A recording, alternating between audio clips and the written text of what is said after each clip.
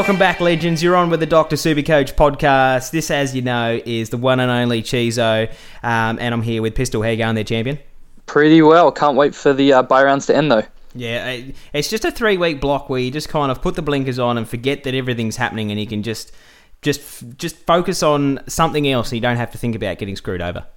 Until you see the teams release and like half your players aren't playing. Oh, have we got some doozies with the teams this week, mate? Yeah, it's going to be a good week. I'm going to upgrade to Zorko. Woo, finally, neck minute. Yep, season over. All right, this is just the Adelaide and North Melbourne special for the Thursday night. Quick little information session, mate. We'll jump straight into the question of the week. It's what to do with Wells. They had the short turnaround. He copped that little rolled ankle, played through it last week, but has just not quite gotten up, and they're going to give him a fortnight off. What are your thoughts on the matter there, Pistol? Personally, I think that it's time to go for Wells. I can understand people who want to hold him because he's averaging like incredibly well, and people might see or think that they're saving themselves a trade by not getting rid of him and holding him through. But I think in the end, you're going to be costing yourself a trade anyway because he's not holding up too well. His body's not doing well. What do you think? His body's not doing well. That was accidental. I'm getting good at this. So I don't even need to do your segment in the main podcast now, mate.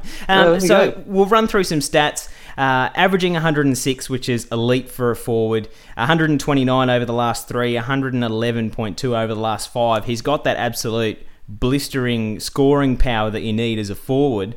The question that everyone has is, what I'd pose to you is, this is going to be the second lot of 2 weeks he's going to miss. Yes, one is a bye, but that's in the first 13 rounds, he's missed like 3 weeks through injury already. What can we expect coming into the back of the year with finals on the horizon? Probably more missed games. And I think a lot of people are a little bit hesitant to get rid of him because, you know, he was in the starting squad. A lot of people picked him from the start, so they're thinking they're saving a trade by holding him.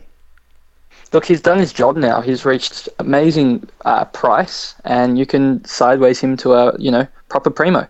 Well, he's 536k, so potentially you could go sideways to a round 13 buy premium like Deledio, who's basically smack bang on the same price. You're going to the highest scorer in the forward line last year in Deledio, just as Richmond and himself are just starting to get that run going. For basically costing no money at all, you can get a Deledio type in your forward line who's already had the buy. For someone who's looking to get rid of Wells, that's not a bad option. Yeah, personally, I think if you don't have Dustin Martin, I would just do that trade without thinking about it. That I can understand people being hesitant about Deledio because his injury worries in the past, and in case he might get rested throughout the later parts of the year, it's always on the back of people's minds. But if you don't have Dustin Martin, get Dustin Martin. Yeah, Dusty is in 46% of teams, and he's one of those guys that he's in career best form right now, Pistol. 566,000, a little bit extra on top of Daniel Wells to get him, but this guy, he's already been traded in 11.2% of times for Daniel Wells already this week, so he's the number one guy that people are going to, and if you don't have him, there's no reason why you wouldn't go and get him.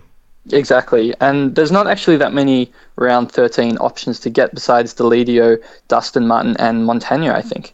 Yeah, they're the 3 kind of big ones. Is there any that you can think of that you might go to that aren't those 3? If I can chuck that out to you, do you have like say you had a Mitch Brown or someone like that you could swap around? Could you do like a defence premium that you might want to get in? Say that Wells is surplus to your forward line. Would you be against going to a DPP option to get, say, a Rance in or a Simpson, something like that? Yeah, there's plenty of good backmen in the round 13, but I think everyone should look at Simpson, Laird, Doherty, Rance. They're the ones that spring to mind. It should be in high demand because they're basically the top scoring defenders. Okay. What about, I'll throw you the final on Wells. What if you had Wells, what would you be doing with him? I would be trading him. And if I would be trading him to Dustin Martin more specifically, but if I already had Dustin Martin, I would probably get Montagna over Delidio just because I think that when Richmond is ruled out of finals, which will inevitably happen, he will then get rested to save his body. And that means you're copping zeros later in the year and you might not have trades and you might not have cover, and it's not good. Yeah, the only thing that I can see in my wildest dreams happening would be that Monty's going to hang up the boots this year and he kind of just does it a couple rounds early to give some kids a run. Yeah, I'm not sure that's going to happen. I think he's going to play out, hopefully. Wouldn't you hate that, bloody trading Wells to Monty, You're and then scaring Monty me retires, now. and then Wells comes back for finals and just blitzes it. No, that's pure nightmare. Thanks for that. All right, so my thing on Wells is as well, I would be getting rid of him, but I'm not. Why aren't you? Well, I really like his scoring power. I like his DPP, and I don't need to trade anyone this week to get the 18 players on the park. I can get rid of Mitch Brown for Lids. I can get rid of Petrarca for Montagna, and I can get Marcus Adams out for Doherty or Simpson. So Wells is surplus to something that I need to worry about. But Petrarca will play next week and Wells won't. Yeah, I think Petrarca is absolutely topped out in price. So he's got maybe 20, 30,000 left to go. He's 350k for a rookie is great. But one bad score and you lose that real quick. So what is the consensus with people wanting to trade in Sloan this week? I know a lot of people are looking for these round 13 midfielders. Do you think he's a good option? I love Sloan as a POD. He's kind of back to that form that he had 2014 when he averaged 115 over a season. I was lucky enough to pick him up at the start of the year and just loving life for about 12 months.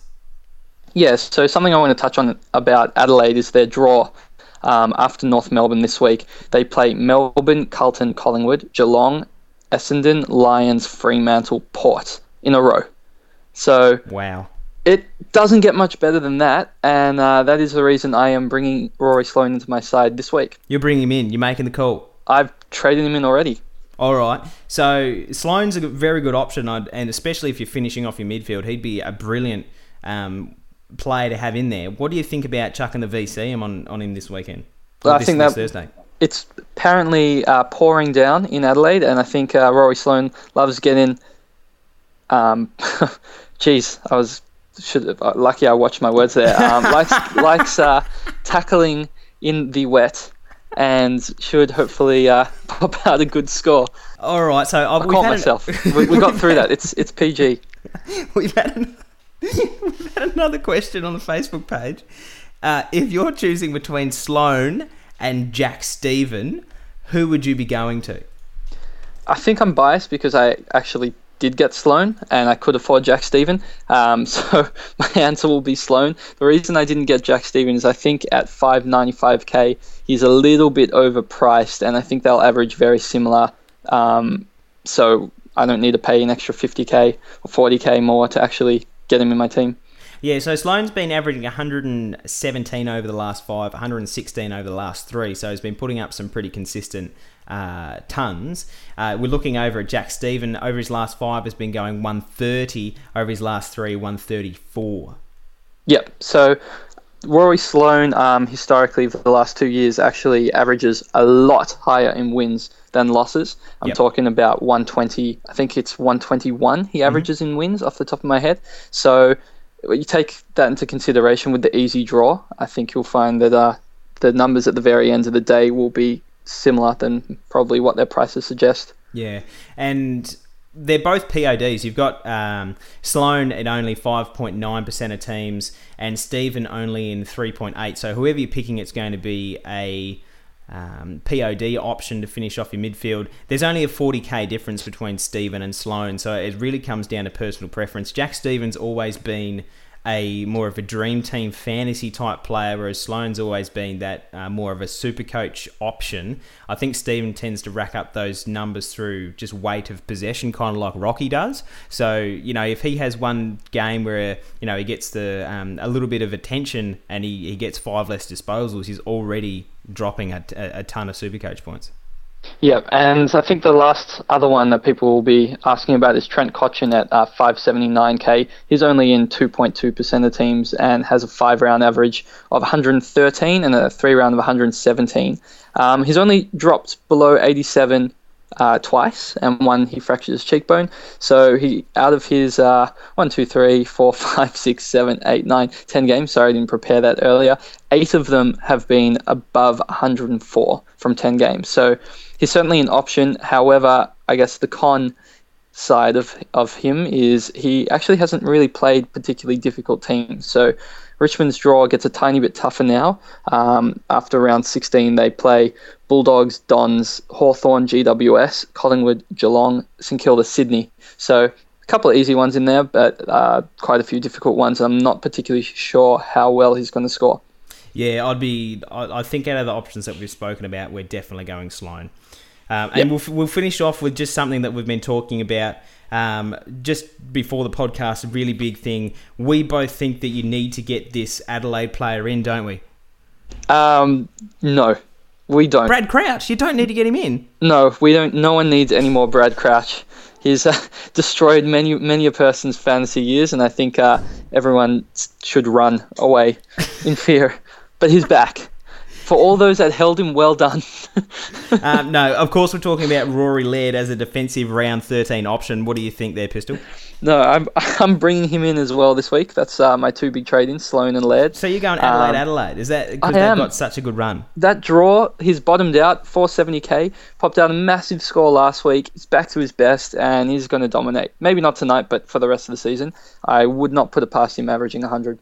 Yeah, the three big defensive options that you can have, Laird, Doherty and Simpson. I think Laird provides the best value and won't be scoring so much lower than the other two by season's end that I think it's 470 odds, 475, something around that. That's a really, really good defensive option to go with. And if I didn't already have him, I'd be basically jumping all over him to get him in my team. Yep. Definitely. All right, probably should wrap this up so that people can listen before the game, and I'll catch you in a little bit. No worries, mate. We'll get on with the rest of the other podcast. Right, see ya. Catch you, Pistol.